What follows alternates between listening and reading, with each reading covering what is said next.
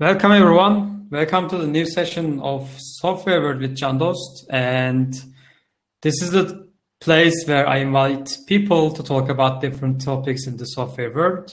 And I'm Can Dost, your host. Today we will talk about cross-cultural communication and its challenges in the engineering teams. It's not specifically engineering teams, but we have the experience with engineering teams, so that's what we are going to talk about. My guest is Felipe, and welcome, Felipe. I'm glad that you are here with us today. How are you?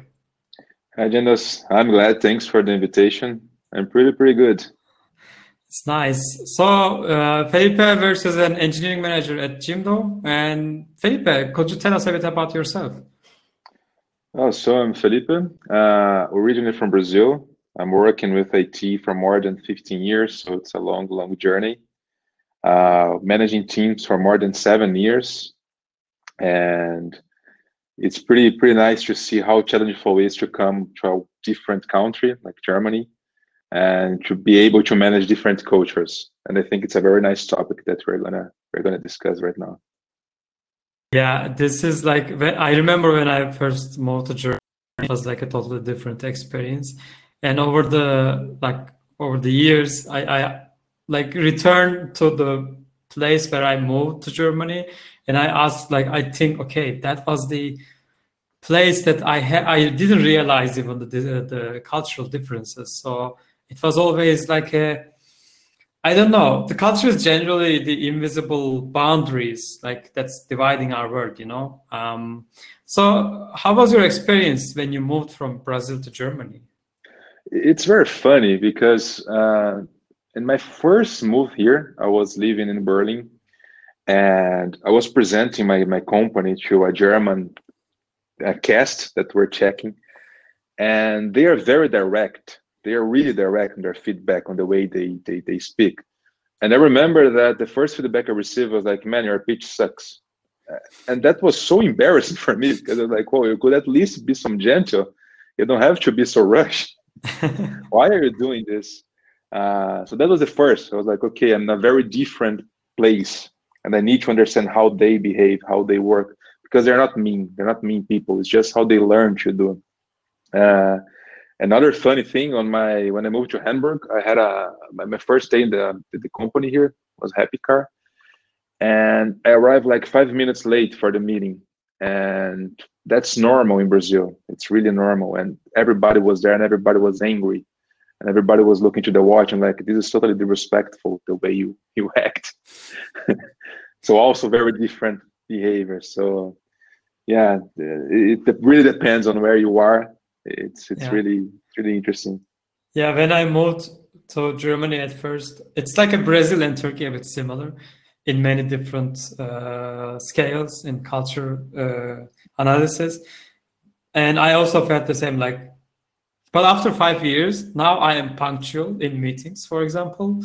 And like we had a Brazil colleague and he was late to meetings and I realized that okay, this needs to be said. And then I said, okay, here in Germany, you are new in Germany, we start sharp, like at the clock. So we don't run late. So this is like one thing that is mentioned. But it is also at the same time we are talking about cultures, but this puts us in stereotypes, and it is not. It's something that I also personally try to escape because at the end, every person is unique, but still we have stereotypes. And like many like well-intentioned people believe that if they just focus on the personal ones and don't think about stereotypes, that they're gonna think they are gonna succeed. But it's not this way. What do you think about that? I fully agree with you. And also in this new world, new era that we're living, we have a lot of influences. So when I was growing up, there was no internet, so I had no influence like from states or from German or from East cultures. I never saw it. Everything I learned was on school, on books, and now I see that the new generation, they are really having these influences.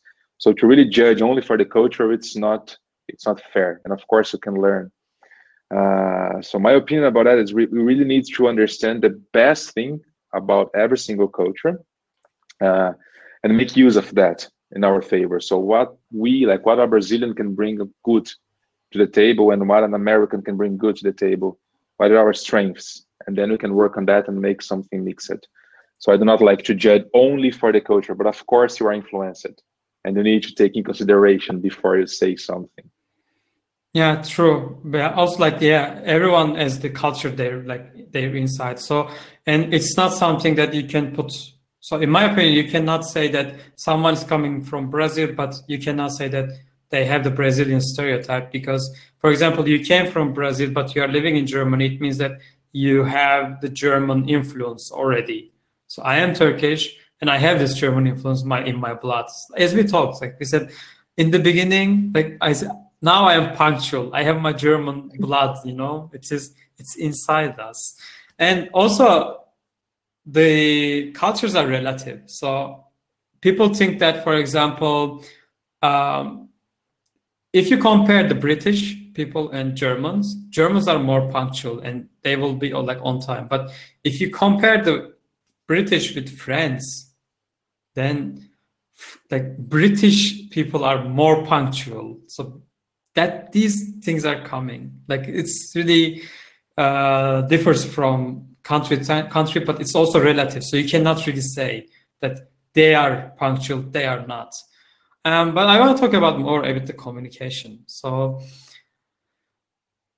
there are two ends of communication, and I want to state in the beginning that we will talk about the ideas more in this book, this culture map from Erin Meyer, and I recommend everyone to definitely read this book. And what we are going to talk about the categories and the scales that is written in this book. And that's how we are going to shape this talk, actually. And first scale is communication. And I want to ask your experience. When you moved into Germany, that communication level is different.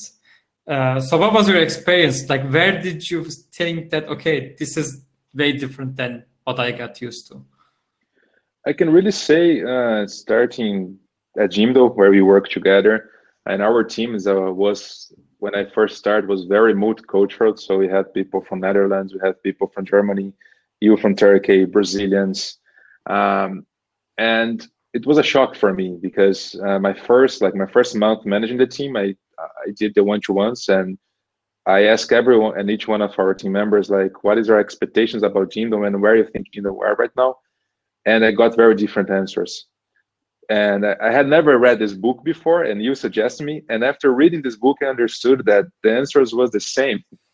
They were just said in different ways. So it's really like, as we're saying, communication. Brazilians, we do not talk directly. So if I'm pissed on you, or if I'm angry, or if I do not agree with what you are talking about, I'm going to try to make this the most kind as possible. And you need to figure out that I'm not happy. So it's like when we're having a discussion, I'm saying, yeah, it's nothing. Yeah, I don't think that's the right way, but never very directly. So that was my first experience, like having people saying, yeah, this right now is not working at all. And people saying, this is working very well, but it's not. Or this could be better in just a little bit things. And no, it's a lot. So my first impression was really like, oh my God, how can I make everybody talk the same language? How can I make people understand each other? And I think you can say about this too, because you saw some conflicts inside the team happening because of that, because you have someone saying one thing, other person saying the same thing in different languages, and they were fighting. And they were fighting for the same thing. They were just not connecting. So I think you can also bring some ideas to that. Yeah, that's true. Where you are coming from is actually like a high context. As you said, you say something, now I need to figure out. So this is called high context culture communication. And there's also on the one side, there's a low context culture communication, low context communication, and it is more like Americans are, for example, a good example of low context. I think they are at the end. So in one side, also we had, and in the team, like more, I think the Dutch people or Germans, a bit low context cultures. And in this low context, basically, how you approach the communication is you tell them what you're going to tell them in the beginning. And then you tell this to them. And then at the end, you just tell them what you have told them. So it's like a 1, 2, 3 steps. You're talking about the same thing. And that was my also experienced, I got annoyed a bit. Like, why are you stating the obvious? It's like, why? I mean, we got it. Okay, you said 4 times. It's also okay. And yeah, so these two ends, and now we have one question. So like, this is a good question actually. What key skills besides language that you both picked when moving countries? So it's also related to that one. But before moving on to the next topic, I want to answer that question actually. It's really, I think communication is the strongest one that you need to understand. But I will also say a little bit about cultural, like on the sense of historical culture, how the facts influence people. Like that's also something you need to understand, because sometimes you have like, you do not understand that you are being rude, you do not understand that you are being mean in things you say, or some jokes you are saying that for you is very common, for you is very normal, but for some people this might be very, very, very bad. So to really understand the concept and the scenario and where the people were like injected and how they react, it's also something very, very, very important. And bring it to you again, like to this low context versus high context. Uh, that's really interesting. That's really interesting and hard to understand. So when you are managing, let's say, I want the team to build something for me, or I want the team to understand the importance of a project. If I'm talking to you or to a Brazilian, and again, not stereotyping, but if I'm talking to someone in a high context, you can understand this very easy. If I say, let's go and I don't know, let's travel to Turkey, you know that we're going to probably get an airplane and we're going to get a ticket and we're going to go there. If I talk to a German and say, let's go to Turkey, they might come here in my place with a bicycle and say, okay, let's go. And I'm like, well, what are you doing with this bicycle? Yeah, don't tell me that we need to get a plane ticket or something. So that's the low context. You need to be very exact on the feedback. Or again, like if we're providing something that you do not like on the communication, not on the feedback yet, but you're not being direct, they do not understand.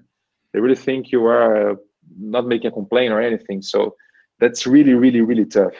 And probably you also have this on the other side, like when people from Brazilians are providing you something or having communication with you, very different than a German having a communication with you when they expect.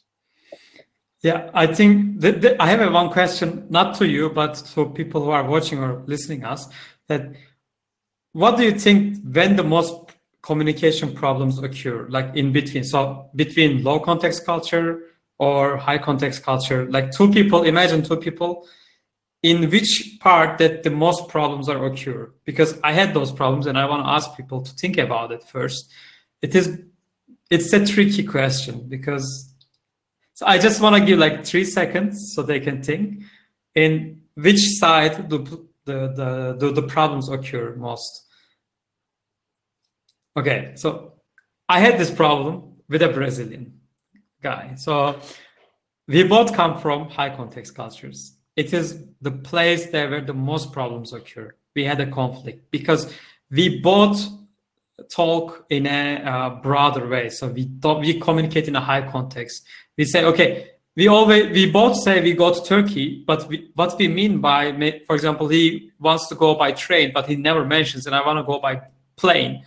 Then you have the problem, And this is the place where the most problems occur. And I'm curious about, have you been in one of those? So did you experience one of these kind of cultural conflicts in the communication? Yes, a lot. And that's funny because the most conflicts I have is with Brazilians that are the same as me. And this high context is, as they're saying, it's very hard because sometimes they are saying, yeah, I understood what you want, but they don't. Or they do understand like something completely different. And the result's not what we were expecting to be. And that's also something that when you go for a low context is important. Although like the feeling when a low context come to you and say, yeah, you need to do this, and that. And now I'm going to write you an email explaining what I just said to you. And you're like, okay, I'm not as stupid. So you just got angry. But in the end, the results to what you were expecting. I had this issue back in my previous company that I said to the team, like, yeah, we have this deadline and we need to fulfill this deadline. We need to achieve it. And they did achieve it, but with the wrong deliverable. Like, it was a totally different software that I was expecting to have. And I was like, guys, it's impossible. Did you not understand what we should like work on? Like, yeah, we did. You spoke about this project at this date. I was like, no, there's a different discussion. So these kind of things, and you're right, like when you are both high context, we think you understood, but we didn't, and we do not confirm, and then things go wrong. So all my problems are really there.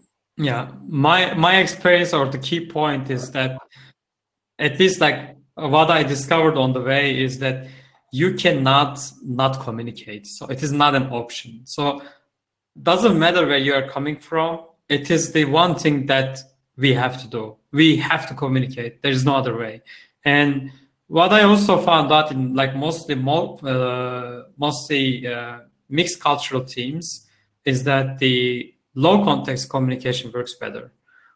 So when you explain everything to everyone, you don't only talk with the low context people, but also you close the gap between two different high context cultures, because you explain to both of them. Yes, sometimes it's annoying. I understand, because I'm also from one of the high context cultures, but it is the way it is. So we cannot not communicate, actually. It's not an option. Yeah, and there's one thing also that I just remembered that's very interesting. I worked before working with like these startups and these innovation words. I worked my whole life as a consultant. And back in Brazil, it's very common after a meeting with your partner or with a company, a client or someone that you're offering your services. After every single meeting, you prepare a document with what you speak there. And these documents need to be signed for both sides. And that's normal, that's business there. And in my first work here in Germany, I did that to a German client. He said, man, are you crazy? We just spoke about that. Why I have to sign a document saying exactly what we spoke? And that's also about low context. Like, the information is so clear during the meeting, you do not need to sign anything. It's clear. It was talk. But I was used to that in Brazil because we are both high context. Yeah. So I need to make sure that what I'm telling you, what I'm going to do, is what I'm going to deliver to you in the end. That's also something funny, like yeah. Yeah. This is one of the scales like related to like trusting. So in the book, there's also trusting scale. Is like at one side is the task-based cultures and the relationship-based cultures, and I believe in this case. So for example, in Germany, people are more task-based trust. So what they are doing is basically you give them a job, or they give you a job, and you do the job. And if you're doing the job very well, then they trust you. They trust you with your work. But in relationship-based cultures, is that it's not like that. So you need to build this personal relationship with a person, then they can trust you. It is not related with the it's not related with the task at all, anything. And Turkey is in the middle a bit. I would say more leaned into the relationship-based culture. And I assume that you have this in the relationship-based culture because you need to kind of document it, I assume, but I'm not sure. So also, like in this case, Felipe, how do you trust people then, like in your own culture and when you compare with here? In this particular example, like, it's not a lot about trust. It's more about making sure that the understanding is right. Because if you offer some service, and it's like the contract that the Germans, like, or any country, you have to sign a contract, but you also create some artifacts that people need to understand what you are doing. So it's not really about trust. It's more about making sure that both are understanding the topic. And why this was like created is because we had a lot of issues in the past for this communication. But replying to trust, that's also very interesting. In Brazil, we say that the only way for you to create a connection with a customer or with your colleague at work is to go out, drink, and got drunk, and then speak bullshit. It sounds very unprofessional when you talk with Germans about this. Germans, they do not have this relation, like after work, or you could never give your cell phone to your colleague because it's your colleague. In Brazil, they call you at midnight. Yeah, same in Turkey. Yeah. So this trust is really like on the personal level. If I work with someone, I need to have like lunch or to spend time knowing about their family, knowing about their issues, knowing about their life. And that's also very different. People like from this low context are more reserved, so you do not know a lot about them. Yeah, one experience I had, like, I don't know, 2 weeks ago or so, or maybe a couple of weeks more. And we have one German colleague, and so I'm doing these talks every Tuesday, and every Tuesday I told the team that I'm doing this, and he asked me, how do you find people to invite? And I said, I have a lot of friends.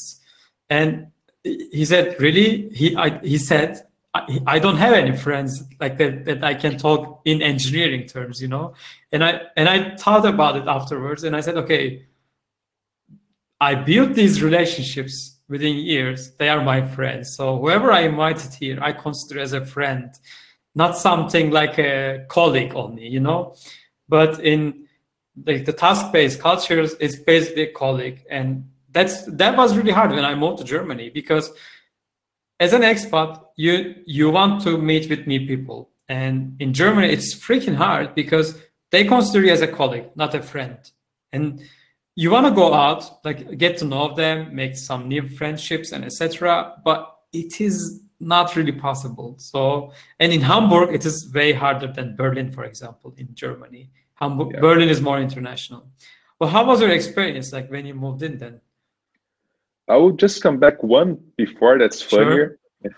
So when I was 20 years old, I moved to States for a project. So I stayed like more than 8 months working there. And in our first day, we are 4 Brazilians. And our first day at the company, they said, yeah, you should come like at 8 in the morning. We start working. Midday, we go to lunch. And 5 p.m., everybody go home. Was our first day. Our first day. And nobody invited us for lunch. Like they just stand up, go lunch for themselves, and no one said, "Hey, do you want to have lunch with me?" And that's so impolite for Brazilians. Like it's so impolite, and we're like, "Man, we're totally in the wrong place." That's so weird. That was the first one that was a shock for me. And the second one, I was talking to one colleague, and like this, we worked together for more than 6 months. So I thought we had a personal relation. And I told him, man, my dream was really to go like to a Thanksgiving dinner, so I can sit with a real American family and have Yeah. Thanksgiving in their place. And if you say that, probably in Turkey is the same, but if you say that to a Brazilian, is going to say, man, come with Yeah. me, go to my Exactly. place. He turned to me and said, yeah, that's going to be very hard. And just left. I'm like, man, what's wrong with these people? So this is really, again, it's cultural. So you do not have this real personal bond. Yeah. It's work, and after work, it's done. And German was the same. Yeah. German's really the same. Like when I first arrived, in Berlin, of course, is different because you Yeah. have more, as you said, people are more used to that. But in Hamburg, like the people who work with me, I was lucky because I had a lot of Brazilians in the Hmm. company, so it's not so hard, let's say, to have some after work. But the non-Brazilians, the Germans, they're really like, okay, bye, see you tomorrow. Nobody invite me to visit the city or show me anything. They're really like, yeah, go by yourself. You can go to these places, and that's what I recommend to you. But again, it's how they behave. Yeah, it is. It's not something that is blaming. It is more like it's the culture. So it's totally different. And being aware of these things, like, and the creating the awareness, and also like maybe changing the expectations is the key here, because we need to build trust, and because it's an insurance basically. So it's an investment we make for the future, because you never know when you're going to need the trust. It's literally an insurance. And either it's a task-based culture or relationship-based culture, it doesn't matter. So we need to build those things. Yeah, we need to find a way because Yeah. we are saying, of course, because both of us we are in this the same cultural side, but for the other people, it's also embarrassing. I can imagine like how embarrassed these Americans got when I said, I would love to go to your place to have dinner. That's Yeah. so impolite. It's so impolite. And I did that. Yeah. So the other part also should understand like that where we are coming from. And then we got this yeah, Brazilians, they are very intrusive, so they really try to enter our place or uh, and to understand where we are. It's very important, and this trust building. We need to see like the whole team and how we can make it easier for everyone. Yeah, this brings me to like the point of so giving feedback. So it's really critical, but when we face those situations, we need to be able to give the feedback and to make the communication and also the relationship easier to understand each other better. And this is one thing I also struggled in the beginning because in Turkey, it's totally different from Germany, of course. And in the giving feedback, there are two kinds of feedback actually. So one is the indirect feedback that you give, indirect negative feedback, and the other one is direct negative feedback. And one thing is really clear that everyone wants the constructive criticism. So in all cultures, everyone agrees to give the constructive criticism. But what is considered as a constructive is different for cultures. So, for example, that's a one good example in the book. It says that Dutch people can give feedback to their boss, like maybe CEO directly, in an open group, like with, I don't know, with a all hands meeting with 200 people are joining. They can just say, no, you don't, you are wrong. You need to make this like this, etc. But try this in Japan, so then you will see a lot of problems. What did you experience like something like this, like giving feedback? I'm sure you did, but can you tell us about a bit your experience? Yeah, actually yes, and I would say that Brazil, we are kind of close to Japan on this because it's not normal to give feedbacks to your boss in front of everyone. It's also considered impolite, and if you do that, your boss is going to be really angry with you, and the team members are going to be like, "Oh my God, what this person is doing? Like, he's nuts." Uh, so for me, it was also a shock because, as you were saying, like in Jimdo, it's very the feedback culture in Jimdo, it's very open, so it's nice.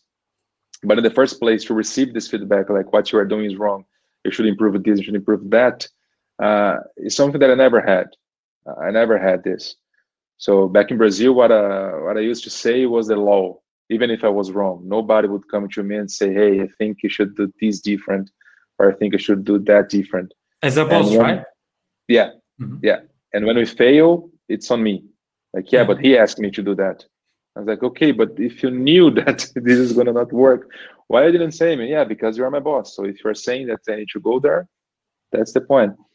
And coming to Germany is very to receive the feedback, something that I think it's very different and it's very good. To give feedback, actually, this book helped me a lot, because I realized that after reading it, I prepare every single feedback for the specific culture, and then it makes sense. So as you were saying, like Americans, they like to receive good feedback in the beginning, and then you can criticize. Brazilians, you need to go very good, like the whole path. Even when they're giving bad feedback, you need to do in a good way. Like maybe next time you should do this better. When they're really saying, "Yeah, this is terrible. Never do that again." And the Brazilian will understand you that you are saying that. For Dutch people, you need to be very strong. Like this is wrong. This is wrong. This is wrong. They don't have this need to hear that they are very good because they know what they are being good or not. And so you really need to prepare yourself, understand who you are talking to before you proceed. The real challenge is big groups, how you can make this work in big groups. And that's something we are still struggling. I mean, we and me, we are working together on this, but it's something we need to figure out how to do. So there's also one side of the feedback is that's one thing I found interesting is sometimes you don't mention bad things, right? So you just say the good, and you don't say the bad part. You just leave it there. So you say, okay, these were really good, and then stop. And some people, like in indirect negative feedback culture, they will understand that they did those ones really good. But when we don't mention those ones, they will understand that, okay, these parts that, for example, John Doe didn't mention, so that means that I didn't do a good job there. This is very different in my culture, because also we have the boss say something, then you go and you don't give feedback directly to your boss. And also related to that one is the cultures use some different words, and like upgrader words or downgrader words. For example, in I think in direct negative feedback culture, like in Americans, for example, they use more upgraders. So it's like saying, "Oh, it's amazing. Everything is a bit exaggerated." Let's say, not exaggeration, but it's more upgrading. So whatever they say, they upgrade it. And in indirect negative feedback cultures, it is more like a downgrader. So it's like, yeah, this one is a bit, you need to maybe work on it, but you know that it is absolutely wrong. Like they need to change 100%, but you don't say it. This is, I try to pick some words, like when I try to listen the feedback, not to give at the same time, but also listen. I pick those words. So do you know, like, for example, in your culture, how do you approach these things? And also you work with Americans as well. So how was this different for you? Yeah, as you said, and to receive the feedback, it's like you really need to understand. And I had a very bad experiences with my American bosses before reading this book and understand that why they're doing that. Because again, like as you're saying, they use this what you are doing is amazing. This what you are doing is incredible. You are an essential person for this team. You are not gonna have a salary raise this year. So why? If I'm doing everything good, if I'm an amazing person, if I'm the best in the department, why I'm not gonna have a salary raise? And that's the way they do feedback. Like you are doing a good job. I think I heard in one podcast that they call it a shit sandwich. I don't know whose term is it in the American feedback, but it's a quite funny term for me. Yeah, exactly. And you were like, well, okay, so what I did wrong? If you're saying that I just did good things, like where's the problem? Why I'm not gonna get something? And in Brazil, it's very different. In Brazil, like it's everything under the line. So you need to pick up the feedback. But when something really bad happens, then we are very direct. So we don't measure words. There was a guy who worked with us at Jindo, and he said like, yeah, I miss Brazil because in Brazil you punch the table and you fight a lot during the meeting, and then everybody go out and have a beer in the end of the day. So that's also true there. When things are really, really bad, we are very direct. So we don't measure words. And just bringing to this feedback thing too, one thing that's important, English is not my mother language, neither yours. Yeah. So to give or to receive feedback in a language that's not your mother tongue, it's very hard to, because sometimes you are getting some words that doesn't make a lot of sense to you, or you are trying to find the word before find the message, and that makes very confusing the way of providing feedback. And I know that with the Brazilians in the team, it's easier for me. So when I go and say in Portuguese, they understand better than sometimes the Germans when I have to translate and they have to translate. And then we got this communication problems in the middle. So that's also interesting. Yeah. So this, like when you said when Brazilians are angry, they will just punch the table. It reminds me the disagreeing part as well, because that's totally different, because you can be in a indirect negative feedback side, so you cannot give this feedback properly. Not properly, but you give it indirectly. But you can be very confrontational. So you can say, no, that is wrong. And at that point, I think there are like more cultures like this, but disagreeing side is a bit more tricky. Like this is where everything is mixed up actually. So why being aware of these kind of differences are good, because we can separate at the end is disagreeing. For example, in Brazil, it's an indirect feedback culture, but you are confrontational culture. You grow up in that culture. When there's something wrong, you say it, but at the end, not in the middle. And it's also different. And so the case is in disagreeing part is separating someone's opinions from the person expressing the opinion. So it's like if we can separate those opinions with person, then it is like more confrontational, I would say. And on the other hand, when groups are working in harmony, in like reading the air, mostly trying to understand, they avoid the confrontation. So it means more as a whole team gathering, like doing something. And so how do you think we can effectively manage this disagreeing in multicultural teams? What do you think? Do you have an experience? Yeah, and this is very hard. This is actually very hard. I had a case like where I was talking with a guy from Armenia and a German manager, and I was in the middle. And basically, the Armenian guy was saying, "Yeah, I think that's the best solution that we need to go because A, B, C." And the German was saying, "No, I do not agree." And he was saying, "Okay, so why you do not agree?" "Yeah, I do not agree because you didn't prove me right. I need more evidence." And he was like, "So you need to give me evidence that what I'm telling you doesn't work." And the German was like, "No, you need to give me more evidence that works." And I was like, "Oh my God, how?" So it's really like this kind of conflict, and then become personal. Like, yeah, this guy's an asshole. Yeah, this guy's an asshole. And it's not. We're just trying to give the same explanation, but you are not being able to manage some solution. I think the most important part on this one is to have a close manager that we need to pay attention to the small details. Because as you said, to become personal, it's very easy. So you need to really pay attention on Slack messages if you're using Slack or any communication software. You need to pay attention on the meetings. If there anything that, I don't know, one person say and the other one do not take it very right, and you know that he's angry, but he's not going to say. So things like that, the manager needs to pay attention in the moment until we can be able to build some team that has this trust that they can speak openly. But it's a very, very hard challenge, specifically in this remote world where we are looking each other through the computer. So when we are in a meeting, we really need to be paying attention and people reaction.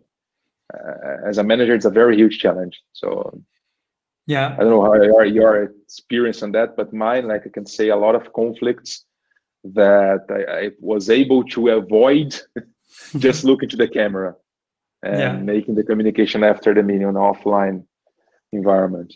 Yeah, one trick generally is what I found other people are using is basically putting a bit like a touch of humor into the talk. And sometimes it works when you say, let me play devil's advocate. Like you're saying basically opening the line, saying that, okay, I'm not being an asshole, but I just want to say that I want to play the devil's advocate to make this conversation better. This one, I saw it's working in mixed cultures. And also, as you said, as a manager, you need to keep the emotions in the equation. So you need to keep focusing on small details, small emotions, maybe the gestures on the face, on the camera, some they are doing. It's freaking hard in the remote setup because you don't really understand how their face is doing. Sometimes their camera is closed, for example, so you cannot really see how they do it. But yeah, sometimes you need to understand, and it is very, very hard. Yeah. And sorry, and but so okay, I want to go with the deciding part because deciding is another tricky thing while managing the teams. There are two sides of the deciding scale. One is consensual. Basically, you get like you do it everything together, everyone together, like to convince everyone and etc. And another one is top-down approach. So boss comes in, says, "Okay, we're gonna do this," and everyone goes with that. Since you made the change from top-down culture, like as you said, there's a decision from the boss, and then everyone goes with it. So consensual, more Germany. What was your experience when deciding? Because you are the manager, you make the decision. In personal, you need to change yourself to adapt to German culture, let's say. How was your experience? Where was the really hard part? Everything, everything. To be honest, everything. Uh, Not at Jimdo because at Jimdo I was here from long time, so it was not so hard to be part. But in the first place, when I come from Brazil, like my last company, everything I used to say, as I told you, people used to do. So it was the only and final word. Although I was open, so of course I brought everyone to the room and I said, "Hey, give me ideas or prove me wrong. Let's have a discussion." And we had these conversations. And of course, I changed my mind. I was not a dictator, but the final decision was mine. I was able to come to the team and say, "Hey, team, we're gonna do this. I know that's the best way, but right now we need to do this way." And then I come to Germany. I was trying to do these things, and the answer was no. We are not gonna do it. If we do not believe in that, we're not gonna do it. I was like, oh my God, but back in Brazil, if you try to do this thing, everybody, including myself, would be fired. You because you're not doing, and me because I'm a bad manager. So if I can't convince my team that we need to go for this direction, so I suck as a manager. And that's the Brazilian way of seeing. So that was my first struggling part. How can I convince people that what I'm trying to show or why I'm trying to show is the right way to do? But it's a skill that you can learn. So of course, you just need to show it, like the benefits and show the big picture on the end. At Gino, the struggling really is the multicultural, because just this example, if you go for a German, you really need to bring data. You need to bring, like, to show why the project's gonna work, where we are trying to go, what are all the steps. You need to make a very big plan, and then they are gonna buy and they are gonna join you. For a Brazilian, this is like waste of time. So while you are working on the German way, the Brazilians are pissed. And they're saying, guys, we need to move, we need to go, we need to go. I'm angry, I'm angry. And then they make so much noise in the team that the Germans start getting pissed. And then you just have conflict. So the challenge is, how can we go in the midterm? And sometimes you need to give some top-down decisions in this environment. Although it's like, it's very open and you go to consensus, at some specific moments you need to say, we are going to do this, so you can make these people busy and you can have a planning through that people. And when you create the perfect mixed team, that's what I'm trying to do right now, for example, everybody's happy because everybody's working and seeing things moving. So we need, of course, you need to open a little bit sometimes. That's the management work. You need to see how you can flexibilize things. I don't know if this word exists, but you need to make flexible, like how to do it. To make one thing clear, that there are some comments, but the top-down decisions are, so there's a decision point in both styles. So it's totally different. And in consensual decisions, basically, it takes a lot of time. You talk with everyone, you get everyone on board. But once the decision is made, it's done. So like there's no more discussion. You go to the implementation phase. But in top-down decisions are made quickly, generally by one person, but each decision is flexible. So there's a decision point really early on, but you start challenging the decisions later on. And there is no right or perfect way. So in every workplace, let's say, every company, every culture has their own way, and they go with either top-down or consensual. So there is no only one way to have the better, perfect company. But one thing is suggested in the book is the strategy for multicultural teams is basically explicitly discussing and agreeing, and in the first place, which decision-making method you are going to use in this collaboration. So for example, if you say in the beginning, okay, people, okay, folks, gather up. From now on, we are using consensual decision-making. And we know it will take more time, but once we make the decision, we will not change it really afterwards, or the other way around. So this strategy is suggested in book, and I saw with my eyes that is working. In Jimdo, in my current job, I saw it, it's working. It's magic because when you say people say that, okay, this is what we are gonna do, and everyone agrees, it's working. If you don't talk about it at all, then it's a mess, complete Yeah, mess. yeah. And also it's very important to say that we live a modern economy, and before the manager, he was the most experienced person in that specific subject. That's why top-down decisions were made. Because I was working, let's get Jimdo for example. I would be working for 12 years at Jimdo. I would know everything that Jimdo was doing, and my decision would be more efficient than yours because the business is very specific. Yeah. Right now, that's not the truth. Right now, my job is to make sure that you, as a great engineer and better engineer than me, because you are more there, you are studying more, you have more information than I do. My work is to make your work easier. So we have different kind of work. So this decision, of course, they need to be in the team, but the strategical vision, where we are going, where we have to go, this needs to be on the manager. Because the team, I mean, of course, the team can influence on that, but Yeah. I need to bring you data to show, guys, that's what, folks, that's what we have to do. That's what we need to think. Give me solutions to achieve this point. That's where the top-down versus consensus are mixed. If you, plus, we work at Jimdo, if you come to me and say, hey, right now I want to start building, I don't know, wood, or I want to start building something, Netflix, that's not Jimdo. That's a different company. So you can't do that. You need to focus on this. That's where the top-down decisions come. I need to give you the vision. You need to give me how. So, and if you play the roles, if you agree how it's going to go, then the team can decide. And just to bring the other thing to you, that's also important to discuss. It's very hard to get a consensus in very huge teams. Yeah. That's why you need to have smaller. Because if you go like 20 people trying to decide something, it's not going to work.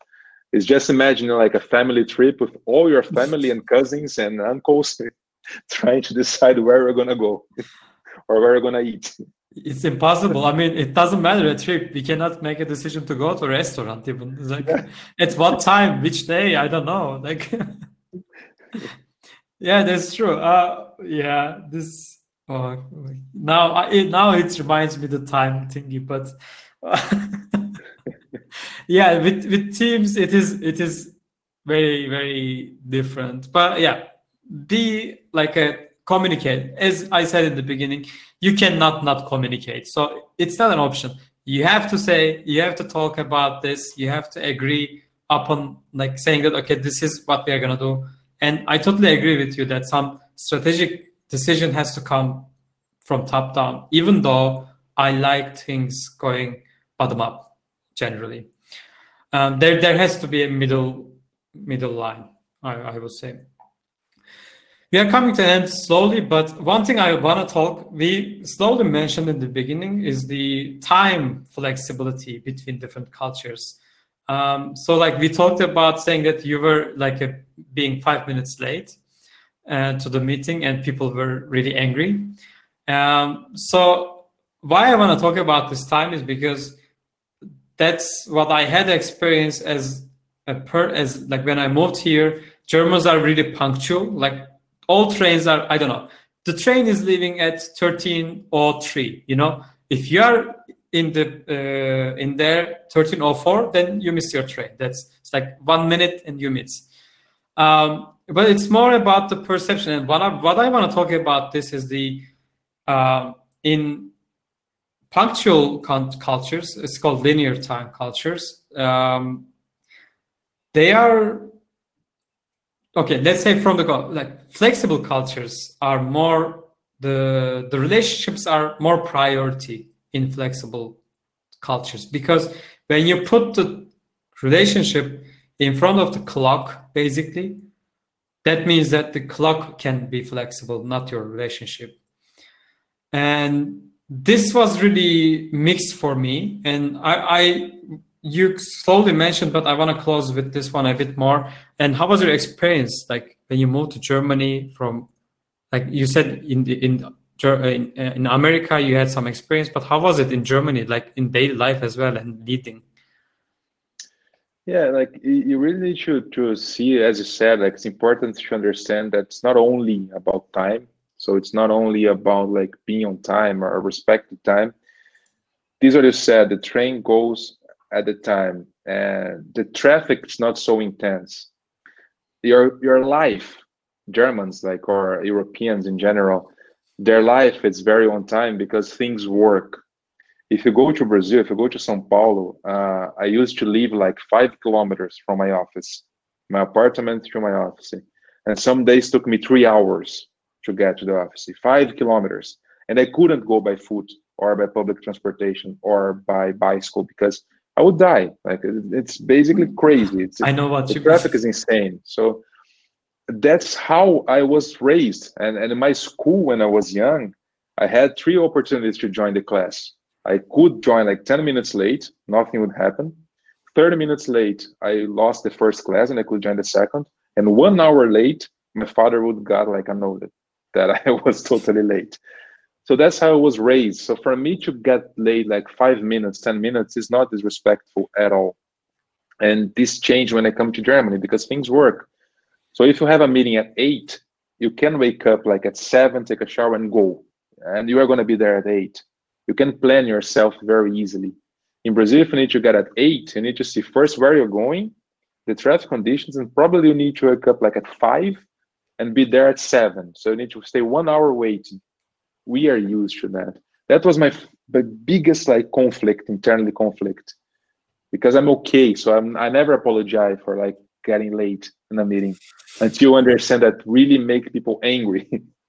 And also the second part is the end of the meeting, because here like the meeting is scheduled to end at 4. At 4 people leave.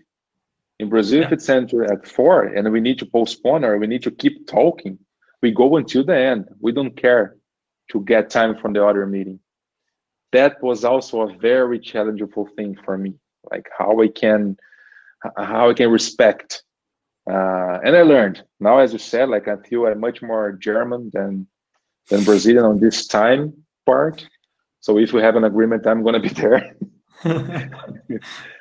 But it was very difficult for me, like to not relate these, like just tell people, hey, I'm Brazilian. That's why I'm doing that. Sometimes it's like I try to use that one as an excuse of some things. Like I say, I'm Turkish, so who cares? But it's rarely worked, by the way. Yeah. Also, like with the times. So I'm considering like Turkey. Sometimes we don't even have a time. So like people say, yeah, let's meet after lunch. I mean, what time is lunch? You never know. It's like, is it like 12 or is it 1? But you somehow at the end agree on some points. Some people are late. But I was always feeling weird in Turkey because most of the time I was on time there, even though the infrastructure was different. And that was my case or experience in Istanbul as well. I was exactly living 5 kilometers away from my work. But yeah, I tried walking once, by the way.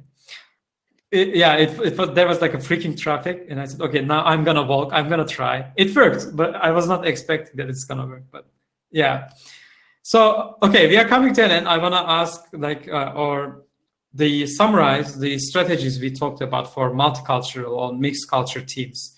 So you wanna go? What are your general strategies for mixed culture teams? Right now, again.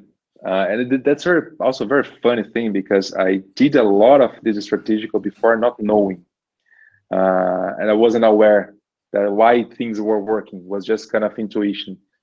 But right now with this concept and the book, first thing is understand which people are on my team. So trying to figure out where they come from, what are the influences, and as we did on our workshop, it's not only like I was born you are a Turkish guy, but you live in Germany. So you have these both cultures. You really need to understand like all of the influences that they had. First thing, note and see where they come from. Second thing, one-to-one with every single one of the team members to really see if what I'm thinking about the culture is right. And we can extract that on a one-to-one conversation. We can make some questions that are gonna force people to talk. And then you can map. And third one, like to create a strategy, talk to everyone and make sure that everyone agrees with this strategy. And then we need to interact. That's the most important part. It's not because we're saying that's the way we're going to go that we need to keep going this direction all the time. We need to see if it's working. We need to see if someone is not feeling so comfortable, and then we need to change or adapt. That's the way I'm working. So I need to understand the best way for everyone and explain if something is different or they need to adapt, why, and what's the big picture for the team. Yeah. So I'm gonna take a look at my notes and just say that if you're in multicultural teams, then as suggested in the book, then just go with, for example, low context processes, not the communication, but make your processes as low context as possible. So then you will not face any problems. And also put it into writing. So when I realized also in my experiences, whenever we talked, we forgot. Whenever we wrote, then we had a thing that we can always refer to. And also having a clear discussion about how you schedule the team meetings, for example, saying that, okay, the team meeting is at 10, but we start sharp, at 10. So we don't wait people. Then have this clear in the beginning. Then afterwards, it a bit shapes around the team culture. That's also okay. So you wait people for a couple minutes. That's also okay. And for disagreeing, playing devil's advocate is always, it seems like it's always working. I tried this and we tried at work from different groups, and I think it's working. And describe what you are doing and why, this is especially important, is one other good strategy, I would say.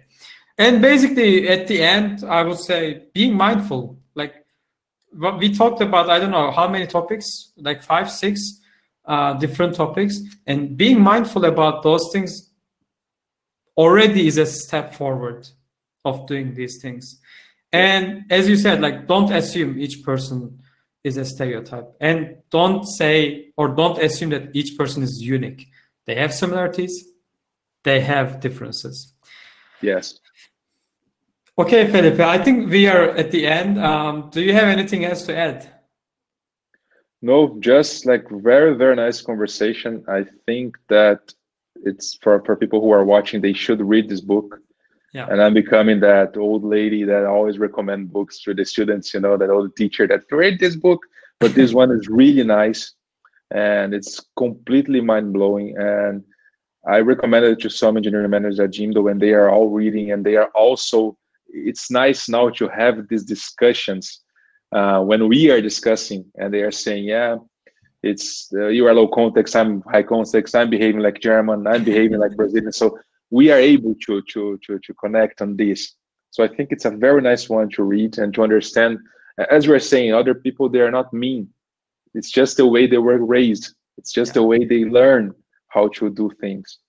So I would say that's my advice for you. Yeah, exactly. So people who are watching or listening us, the Culture Map from Erin Meyer is the book that we talked about most of the time. And I also recommend this to everyone, literally everyone. It doesn't matter you are in an engineering team or in any other team. If you are working with people in international level from different cultures, or if you want to work with people from different cultures, you have to read. This is a mind-blowing book that is I think I've read it 2 times, but I'm going to keep reading it again and again. And I think, yeah, everyone should read this book. I cannot say more. And also, okay, thanks, Felipe, for being here. And how people can reach you, actually? They can go to my LinkedIn. So I think you can share in the... Yeah, I will share on the links. And yeah, I always reply. Just add me. And okay, yeah. Thanks everyone for being with us today. It was really nice talk, and I really enjoyed. Thanks, Felipe, for being here, and it was really pleasure to talking with you. And I think we will see each other again in this talk, hopefully later on. But thanks a lot for joining. Hope so. Thanks again, and very, very congratulations for this work. It's pretty amazing. Thanks a lot. Thanks. Thank you, everyone. Okay, bye-bye. See you next week. Bye.